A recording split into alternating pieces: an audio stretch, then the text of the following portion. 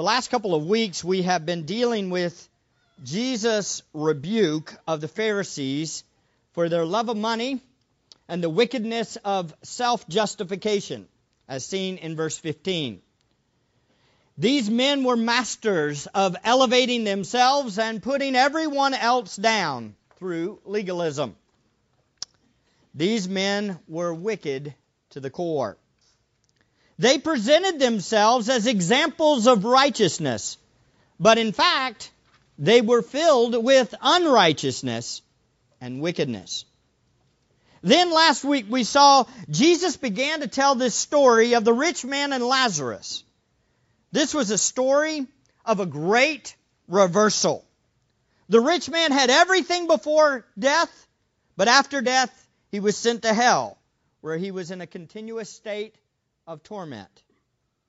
While Lazarus was a poor man before death, desperately poor, and he went, when he died, to paradise and began to enjoy the rest of heaven. As we saw last time, Jesus used this story to call the self-righteous Pharisees to repent and embrace the one true God, the God of the law and the prophets, the one that was in their midst. This story would have had also an encouraging effect on the disciples, as they fully recognized what they deserved and then were reminded of the grace and mercy of God that He had saved them. So as we go through this, if you're a believer, a true repentant believer, there's some great truth here for you to encourage you of what God has done, what He has saved you from. At the same time, if you are an unbeliever, we ask you to consider the words of God, God's truth, feel the weight of His truth, and turn to Him. There is such a wealth of truth in this story. I'm convinced I could probably preach this story for months, maybe 2, but we'll try to attempt to finish today. Otherwise, we would be in hell for a couple of months. Again, as we saw the story, it's a tale of 2 completely different characters. The rich man who remains unnamed, and the poor man named Lazarus. Remember, we saw last week that Lazarus means the one whom God has helped. At first glance, the name appears to be a cruel joke. That Lazarus, who was the most desperate of circumstances most of his life, received not even the crumbs from the rich man. Yet his name was called the man in whom God helps. Again, we see here, though, God's good towards His own is not evident always by their status in this world. That's very important. J.C. Ryle stated it this way: a man's worldly condition is no test of his state in the sight of God. It's a great phrase. Our position in this world does not reveal our position in Christ. Remember, the contrast was staggering. The poor man and the rich man. The rich man was filthy rich. The poor man was desperately poor. The rich man was joyously living. The poor man was miserably suffering. The rich man was extravagantly fed. The poor man was extremely hungry. The rich man was aided. The poor man was needy. The rich man lacked compassion. The poor man needed compassion. The rich man was respected. The poor man was an outcast. The rich man had family. The poor man appears to be all alone. The rich man had a home. The poor man appears to be homeless. When we look at the contrast, it's startling, isn't it? And if you were to describe this to the day of Jesus, to the people of Jesus, and you asked them which one goes to heaven, they would have all said the rich man. Every one of them. And the poor man would have gone on into his misery. Because after all, he was under the curse of God in order for that to happen. But Jesus shocks the audience when he comes to death. They both had something in common, and that was death. And then everything is turned upside down. Everything. I just love how it shows the mind of our God, that he thinks so totally opposite of the way we think. And I'm convinced that the more I study Scripture, that I have to purge my wrong humanistic thinking out of my life and think like God. And it's totally different than the way I started and as I grew up apart from Christ. Notice the contrast, though. The rich man became the needy man, while the poor man became the aided man. The rich man sought relief in his mouth, while the poor man was comforted. The rich man became isolated and alone, while the poor man was with Abraham. And the rich man was in agony, while the poor man was in eternal bliss. We saw that the rich man was in hell, while the poor man was in heaven.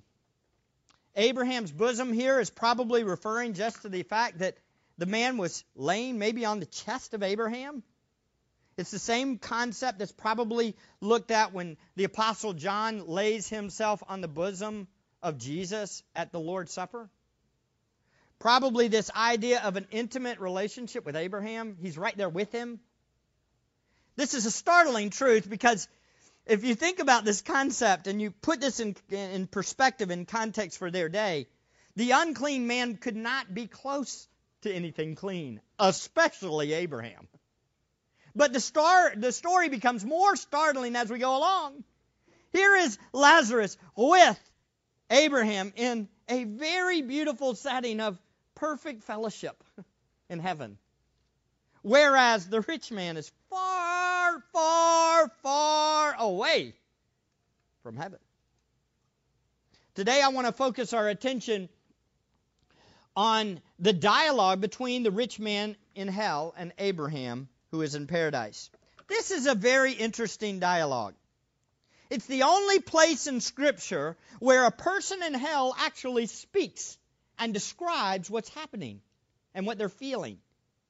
Hell is described several places in Scripture, but only here do we get a first-hand account of what a person is experiencing in hell. So in this conversation, there's 3 requests made by the man, and then 3 answers by Abraham in verses 24 to 31. In this conversation, there are loads of valuable truth revealed for all of us to know. There is some great theology for all of us to understand and embrace in this story. And this theology, when we learn this through the story, should have a huge impact in the way we live and the way we think. I would suggest Jesus was using this story to call the Pharisees to view God differently, view His justice differently. He was challenging them to think differently of their own hearts also. How do we view ourselves? This is a very important question. How do we view God?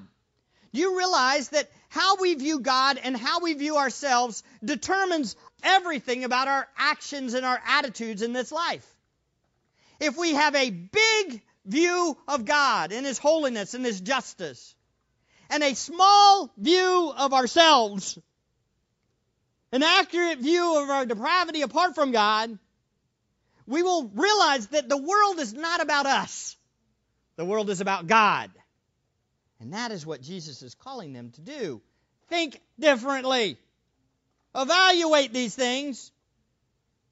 So today we're going to cover each of these questions and Abraham's response with the goal of knowing God more and His justice. We want to know His holiness. Again, if we know God as a just judge, then we will be motivated to seek God's grace and mercy more. If we know just how holy God is, we will be on our knees more. We will be crying out to God more. If our view of God's holiness is small, we will stand proudly thinking we're all that. But if we view God as big and holy, we will be on our knees all the time, and especially when we sin. No, if you are a believer, you cannot lose your right standing with God. But it does not change the fact that you know who God is. And you know that God takes sin seriously.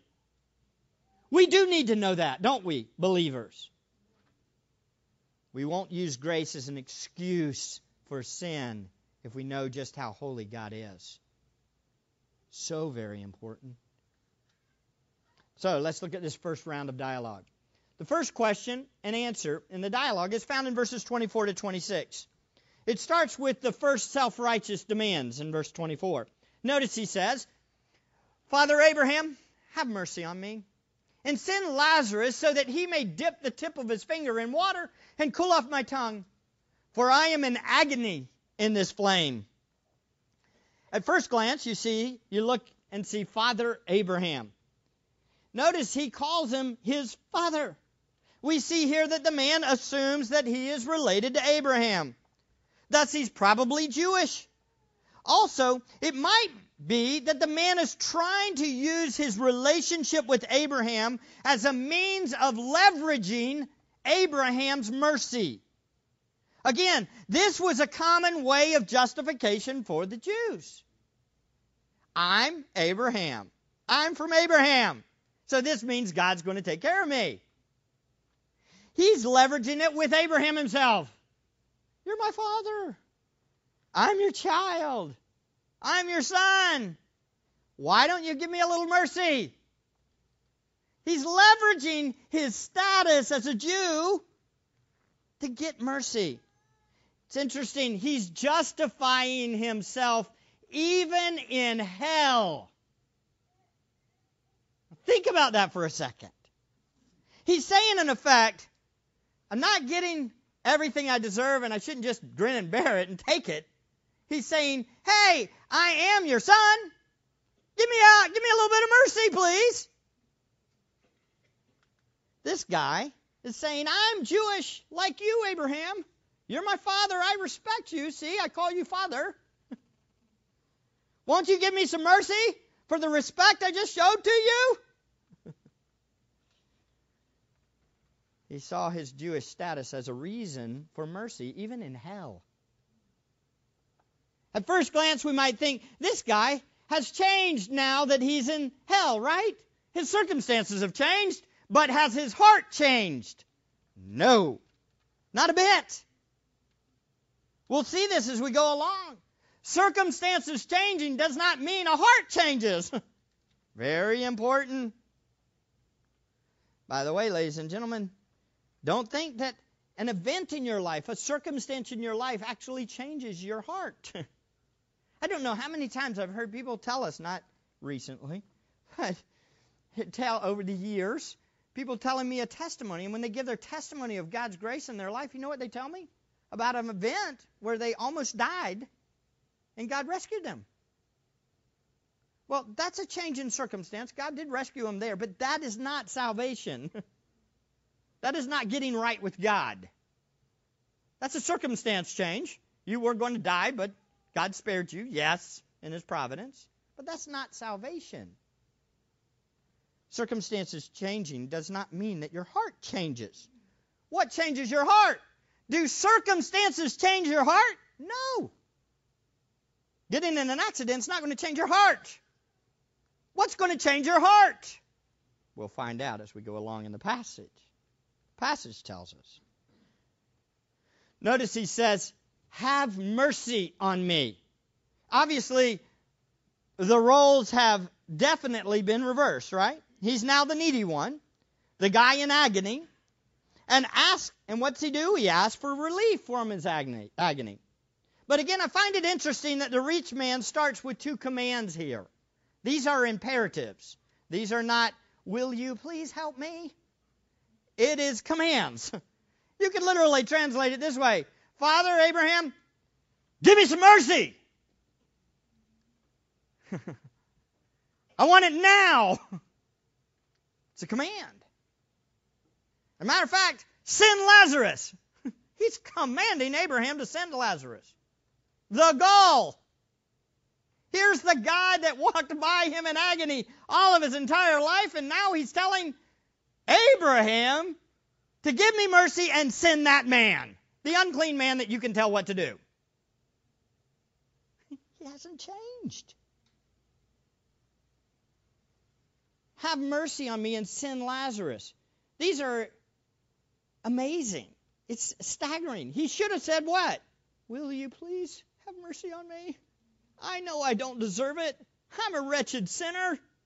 But is there any way that you can give me a little bit of water to cool my tongue? He didn't say that. He commanded him, give it to me now. I'm burning here. Can you give a little bit of water to a guy that needs some help? His heart hasn't changed. He says, send Lazarus so that he may dip the tip of his finger in water and cool off my tongue. You got to remember, isn't it ironic how amazing things have changed?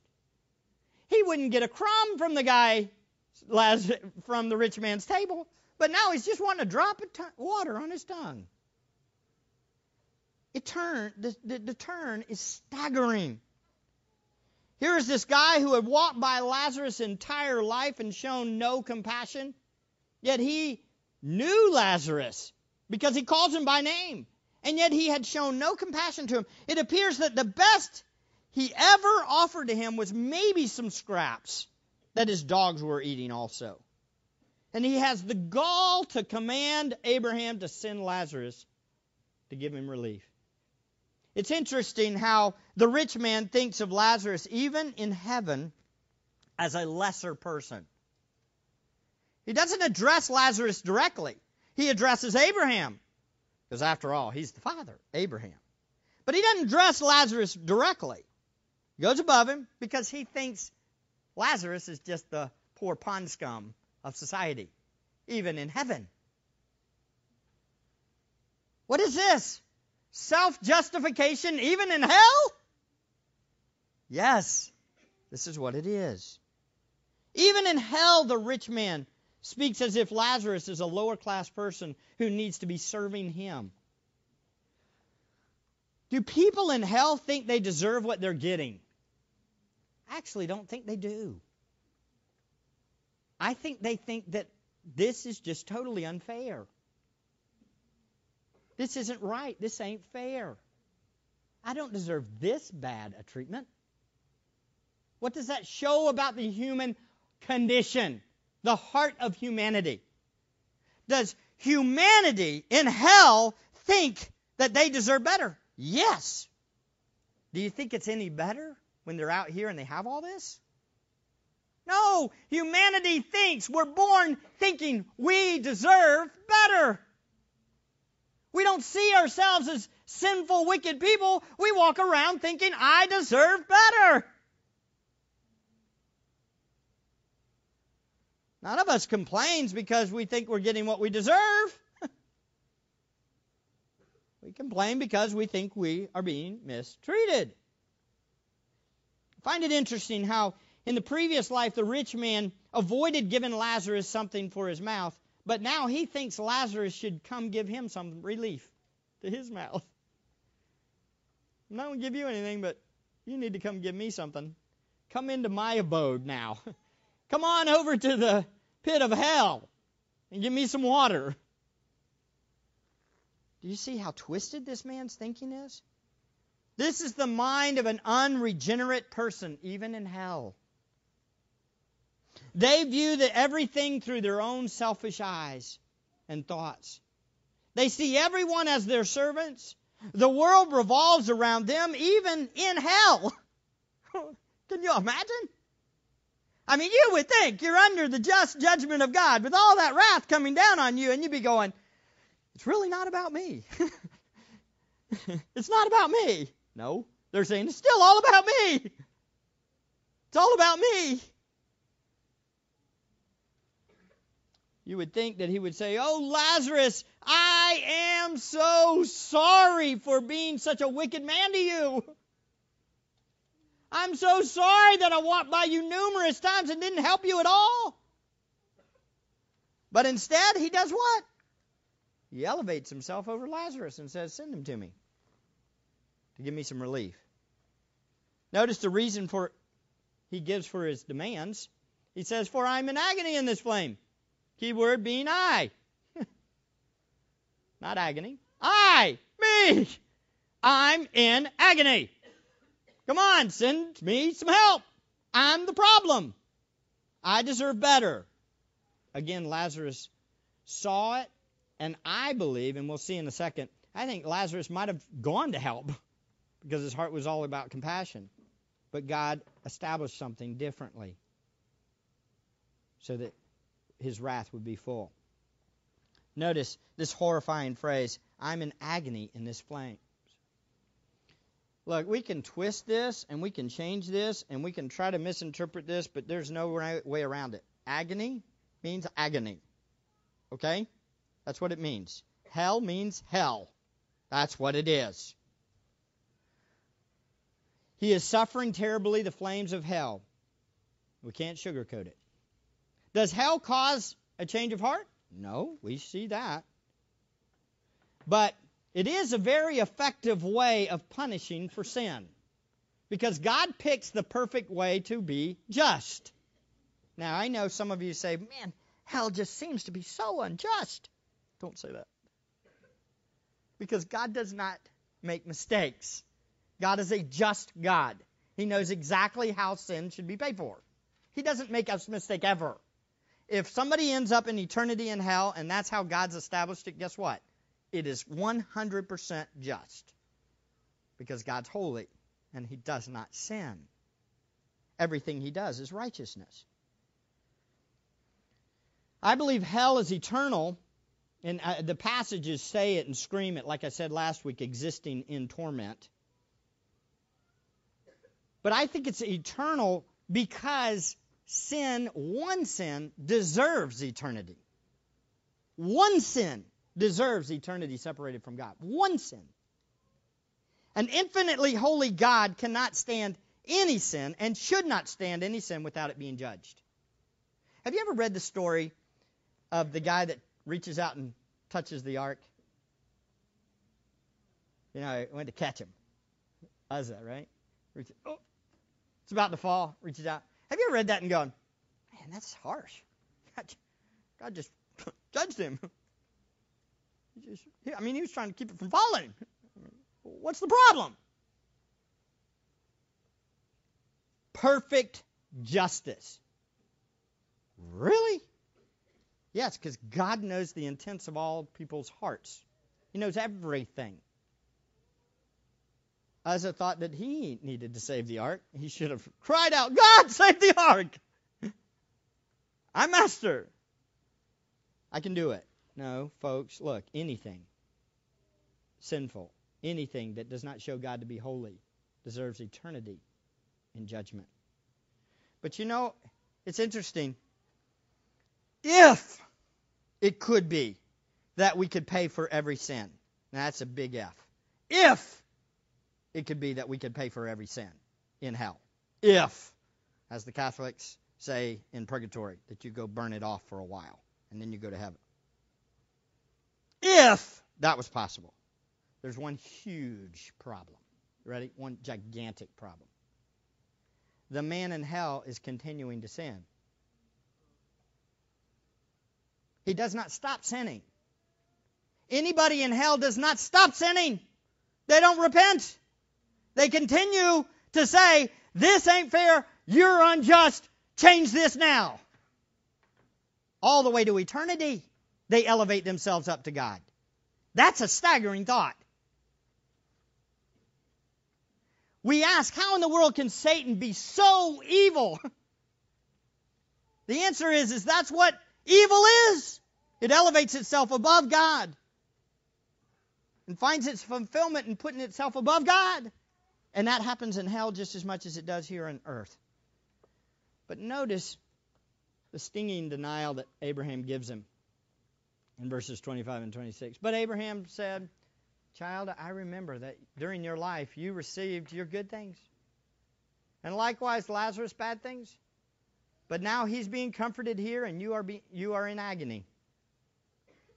And besides all this, between us and you, there is a great chasm fixed, so that those who wish to come over from here to you will not be able, and that none may cross over from there to us. Abraham does not reject that the man is a descendant. It appears to be that he still gets this concept when he says child. The term is an affectionate title and often used for people that would call them their child, their own child, their son. So Abraham is not necessarily rejecting that he is from his physical lineage. But Abraham does reject his request, and then he explains why it's not possible for the request to be answered. Abraham calls the rich man to remember first, remember his previous circumstances, and second, he calls him and explains that it's impossible to give him mercy anyway. Notice Abraham's answer. He says, remember. Remember during your life? You had provisions before your death. Lazarus had none. Now you're getting what you deserve, isn't what he's saying. This is exactly what he's saying. You're getting what you deserve. You're getting what you deserve. The reversal, as we all know, was not because the rich man was a sinner and Lazarus was not a sinner. That's very important. Lazarus was a sinner too. The rich man was a sinner. Why did the reversal happen? We'll get to that in a little bit. As the rich man looks and he sees this, his heart condition doesn't change, and before he died, it did not change, so he got what he deserved. As the rich man will bring up, and it's so interesting to me, that in a second we're going to see that the rich man actually talks about repentance. He says, send them so that they will repent. It's very interesting. It's as if the rich man knew what repentance was. That's a staggering thought. How can you know what repentance is and yet not do it? You can know that it means to submit yourself, turn, and embrace God, but yet you still don't do it, even in hell. By the way, we see here that it doesn't matter how bad it gets. You can't make a person change their heart. The rich man was just not repentant, and so therefore he was getting what he deserved. Lazarus, on the other hand, had repented, had trusted in Christ. It doesn't tell us when, but that's the only way he would have that result. It's by grace through faith alone that we are saved. Again, when a person repents and believes in God, they demonstrate the change of their heart and their right standing with God, and the reversal was dramatic. But the unrepentant rich man was now getting what he deserved. I think of this verse this week we went over in Grace on Campus. Romans 2:5 says, but because of your stubbornness and unrepentant heart, you are storing up wrath for yourselves in the day of wrath and revelation of the righteous judgment of God. This section is talking about that kind of person, the rich man kind of person, a moralist. And Paul says, in effect, look, you've been given mercy and kindness and tolerance day after day after day after day, and you said, no, I'm not going to turn. So in all that process, you just stored up wrath for yourself that whole entire time. It's a staggering thought. See, the Lord had been so kind and tolerant and merciful to the rich man before his death, hadn't he? He had food. He had a house. But he had rejected the Lord and suppressed the truth and did not repent. And so therefore he was getting what he deserved. And that's what Abraham says in effect. Dude, you made your bed, now lie in it. That's the summary. It's a modern version. You are getting what you deserve. Again, Jesus is telling the Pharisee who were lovers of money, this is what you are headed for. The second part is that it's impossible. Notice it's not able. It says, so that those who wish to come from here to you will not be able. God made it impossible. There's no way for it to happen. And I find it interesting, Abraham says it's impossible for anyone to come to him or for them to come to Hades or to paradise. God had made the separation between heaven and hell and made it so that it couldn't be crossed. I find it interesting because, in fact, knowing the heart of Lazarus and knowing the heart of a regenerate man, what would be the natural reaction? Okay, I know he treated me bad, but I want to go down there and give him a little bit of mercy. Because after all, anybody in heaven and anybody sitting in this place that knows somebody in hell wants them out of hell. Is there anybody in here you wish, and if you say yes, we're in trouble. Is there anybody you wish to spend eternity in hell? Nobody. Nobody. I don't want anybody in this room to go to hell. No way. I don't want anybody in this world. My desire is for everybody to come to repentance. I really do. It's ultimately up to God. He fixes that. I proclaim the gospel to everybody, hoping that they will embrace the truth by the grace of God. It's impossible.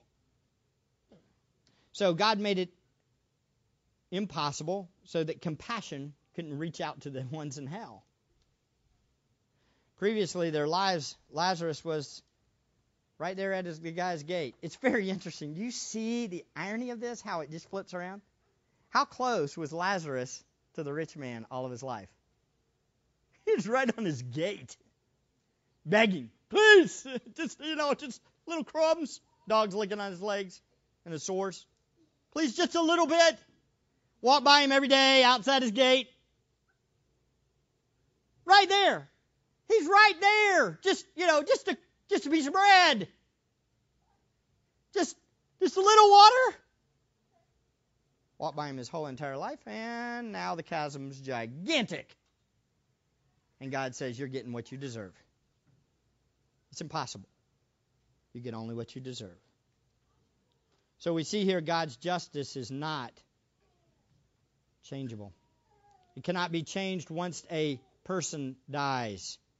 So contrary to the Roman Catholics, a person cannot pay for their sins and then burn for a little while and go to heaven.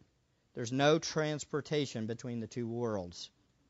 So I think this calls all of us to take seriously our time on earth, doesn't it? We don't know how long we will be here, or how long our neighbors will be here, or how long the next person you stand behind in the grocery aisle will be here. You just don't know how long you will be here. And eternity waits that person if they die. See, heaven or hell is a reality that's coming for every single person very soon. Very soon. We need to take this seriously.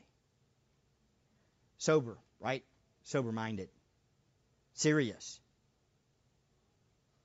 Now the rich man comes with his second request. Look at it. A second self-righteous demand. He says, then I beg you, it does seem as though he begins to beg. Like the beggar, Lazarus, before. Father, that you send him to my father's house, for I have 5 brothers, in order that he may warn them, so that they will not also come to this place of torment. Now at this point, we're starting to think, okay, well, this guy is starting to show a little bit of compassion for his brothers. At first glance, we might think that. But upon further look, we see this guy still has a hint of self-righteousness revealed here. Even in this spot. Look at the passage, folks. Send Lazarus to warn my 5 brothers. Again, he's making requests for Lazarus to serve him. This does not show much of an awareness of just how much he hurt Lazarus. Also, on top of that, he is concerned for his own. This is crucial. He's concerned for his own, his brothers. He wasn't like, oh, man, there's a lot of people up in Jerusalem that need to hear the gospel. It's like, my family.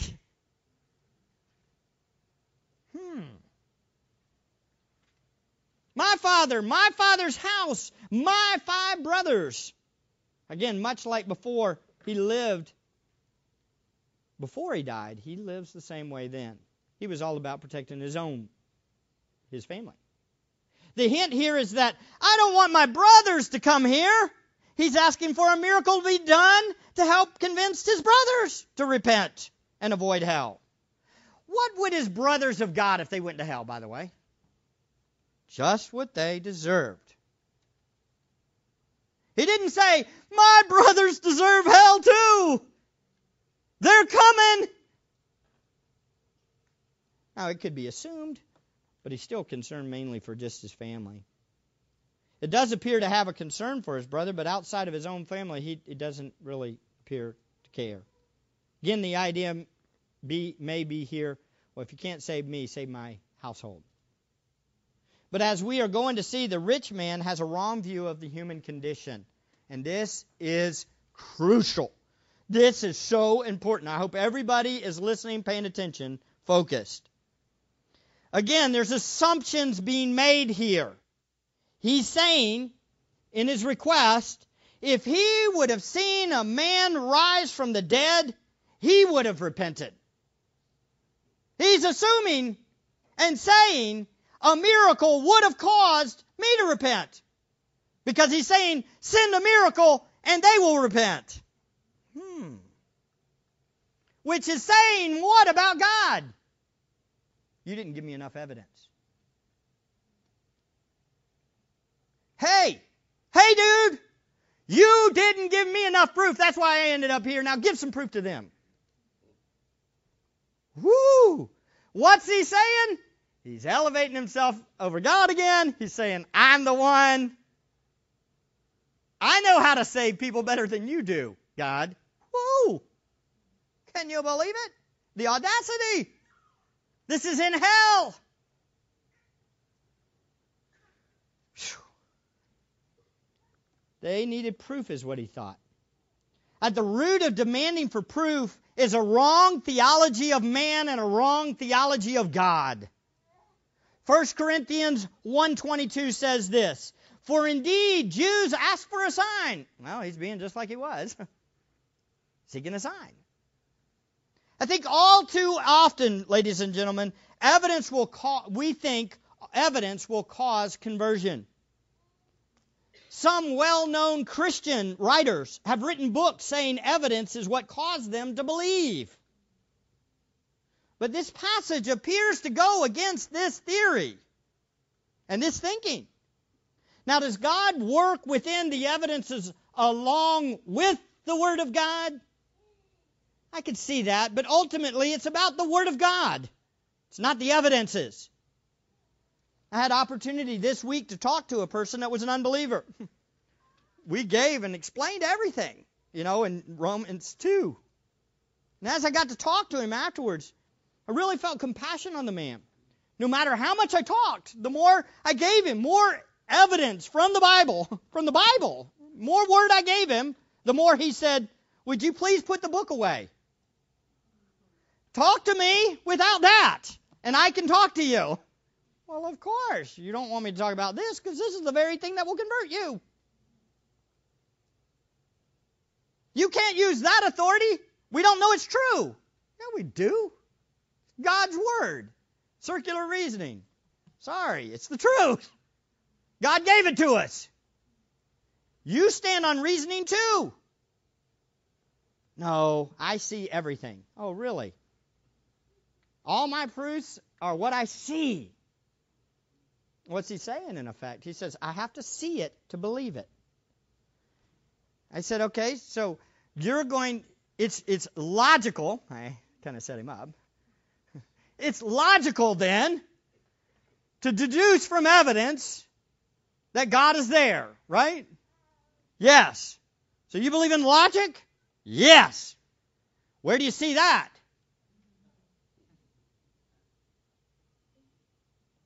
Where's logic? Can I hold it? When did it start? When did logic start? I don't know. The mind of God. You're borrowing from my worldview. So very important, ladies and gentlemen. Doesn't matter where you are, the unregenerate heart won't embrace God unless they're convicted and converted by the Word of God, the gospel. Doesn't matter where you are, even in hell, the guy demands and says, the Word of God is not sufficient to save my brothers. The rich man thought the same way. He thought, if my brothers see the resurrected Lazarus, they will definitely repent and believe. But he was dead wrong. The heart of man is so desperately sick, even seeing somebody rise from the dead will be ignored and denied unless it's included with the grace of God. Folks, this is obvious from the events that happened just a little bit after this. Because another Lazarus does die. And another Lazarus is raised. And when that Lazarus is raised, they killed the Messiah that did it. And immediately they plot to kill him. John chapter 11, read the story. It's amazing. Many people saw miracle after miracle after miracle after miracle after miracle and rejected Jesus. Only a small few embraced the truth. And they said things like what Peter said, "You are the Christ, the Son of the living God." And God said, what? "Blessed are you, Peter, for flesh and blood has not revealed this to you, but God." So look at the convicting response. But Abraham said, "They have Moses and the prophets. Let them hear them."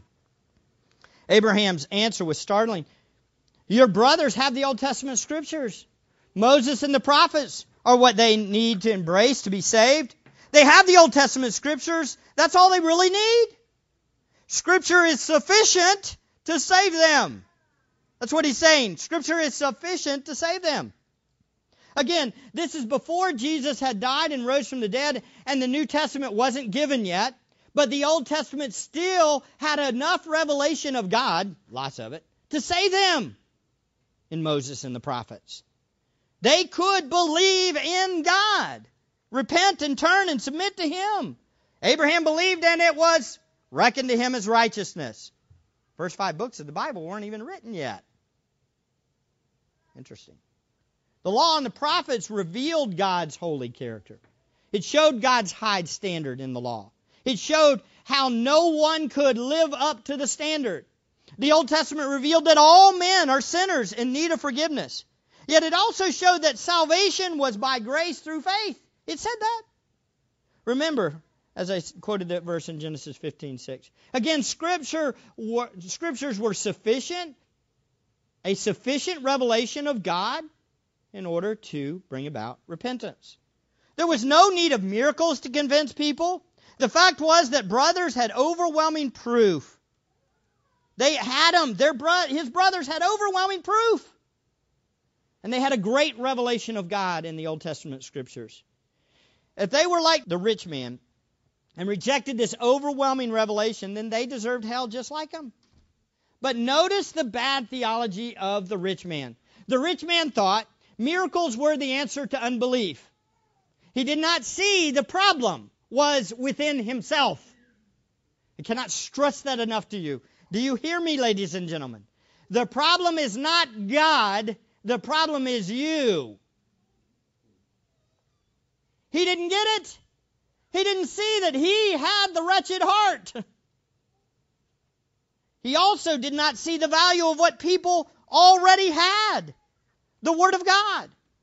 He had a low view of Scripture. Notice the rich man also did not view the Old Testament because this was his request. He was saying, in effect, the Word is not enough. That doesn't even come to mind. The unbeliever does not embrace the Scriptures. He doesn't. The unbeliever does not embrace the sufficiency of Scripture. Do you hear me? The unbeliever, no matter what, they will reject the Scriptures. Unless the grace of God works through the Word of God to convert them.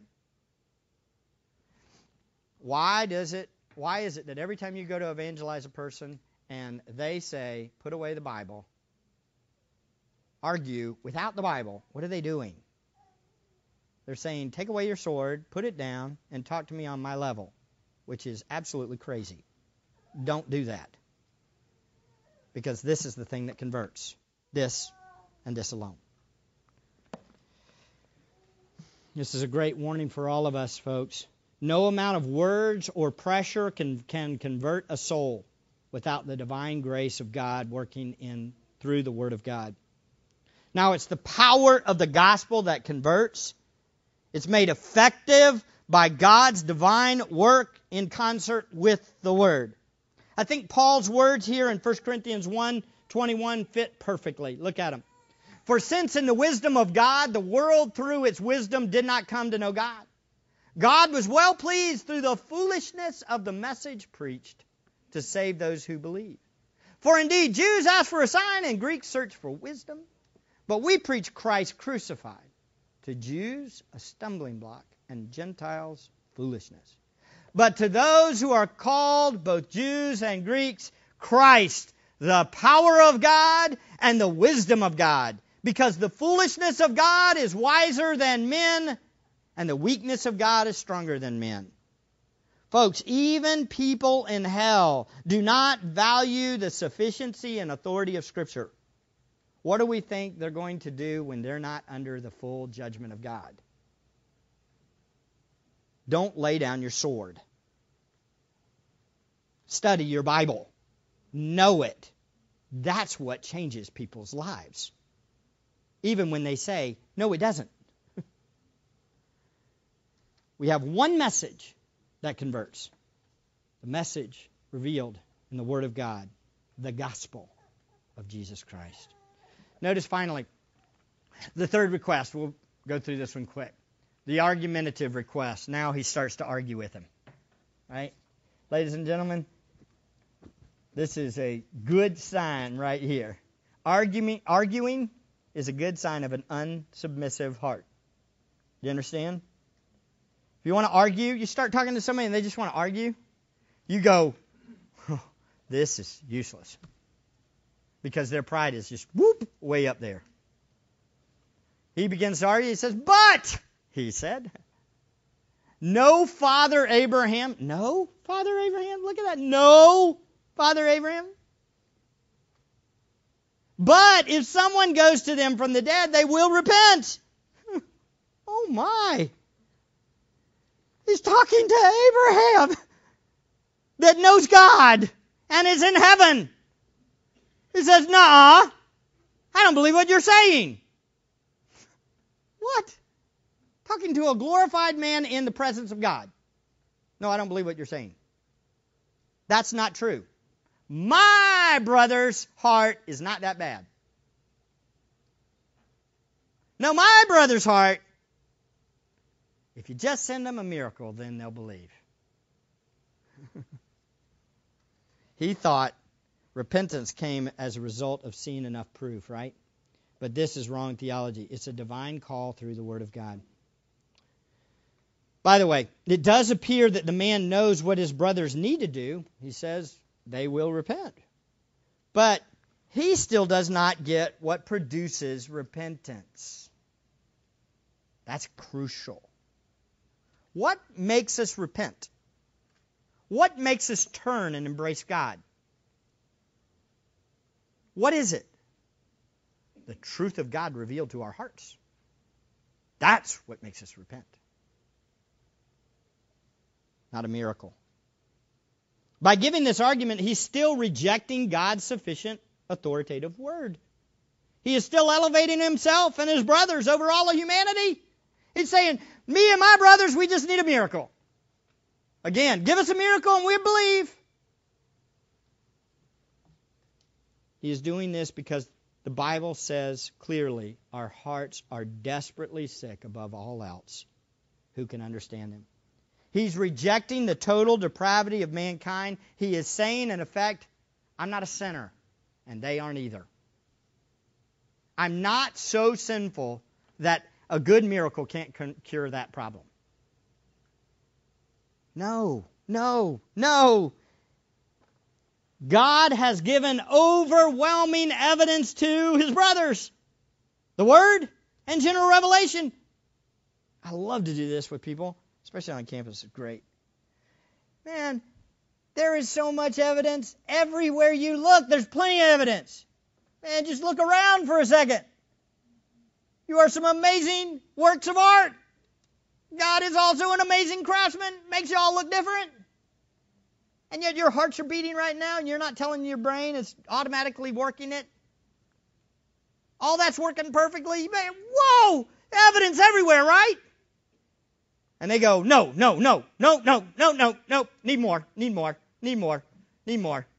more. Word. Nope. Not enough. Give me more. I'll submit to you when you meet me on my terms. Pride.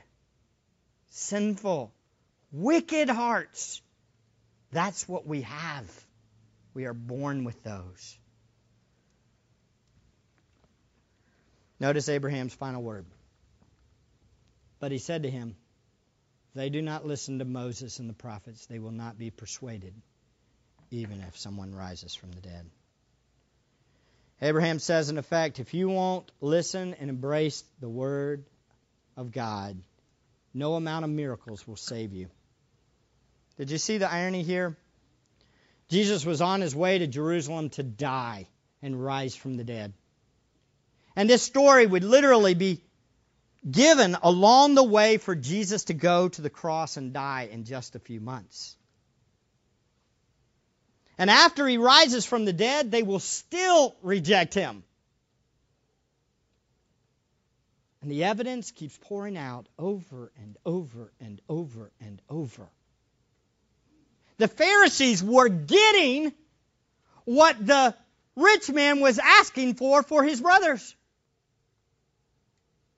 And it still didn't happen. They didn't repent. They still rejected their Messiah. So what can we glean from this? Well, here's what we can glean. Hell is a real place, and it's a horrific place. And a proper understanding of this place will reveal how seriously God takes sin. So repent and believe. People in hell, number 2, still do not repent, thus have a changed heart concerning God and His Word. We must know that the power of God to convert is in the Word of God and the sovereign grace of God, and that's it. Not our abilities to talk somebody into heaven. Not going to happen. As 1 Corinthians 2:4 says, in my message and my preaching were not in persuasive words of wisdom, but in demonstration of the Spirit and of power, which is a reference to the word of the gospel. It is God's Spirit coupled with the power of God, the gospel, that changes lives, and only that. Even a message from hell is not enough to convert a soul. There's such irony here. Jesus is giving the Pharisees, who are just like the rich man, they're giving them what he asked for his brothers, right there in the sermon. And they still rejected him. Oh, the depths of the wickedness of our hearts apart from God. Do you understand, ladies and gentlemen? We can hear the gospel countless times, but still not be converted if God does not divinely work within us. At the same time, we have a responsibility, each one of us, as we hear the gospel, to what? Repent and believe. Turn to Him. So, what is the sign that you need to help you to trust Christ? Hopefully it's not a sign. Hopefully it's the Word of God. This, ladies and gentlemen, this glorious book reveals our God and causes us to believe. This is what we are going to preach. This is what this church is going to be about. This is what your home should be about. This is where truth is found. And hope is given. Let's pray. Father, thank you. Thank you for your word. Thank you for Christ revealed in your word that shows us and gives us hope in you. Thank you, Father, for that glorious truth. Thank you for Christ who took our wrath. Thank you, Father, for bringing us today to hear who you are, what you're about, and what you desire us to do. We pray this in Jesus' name. Amen.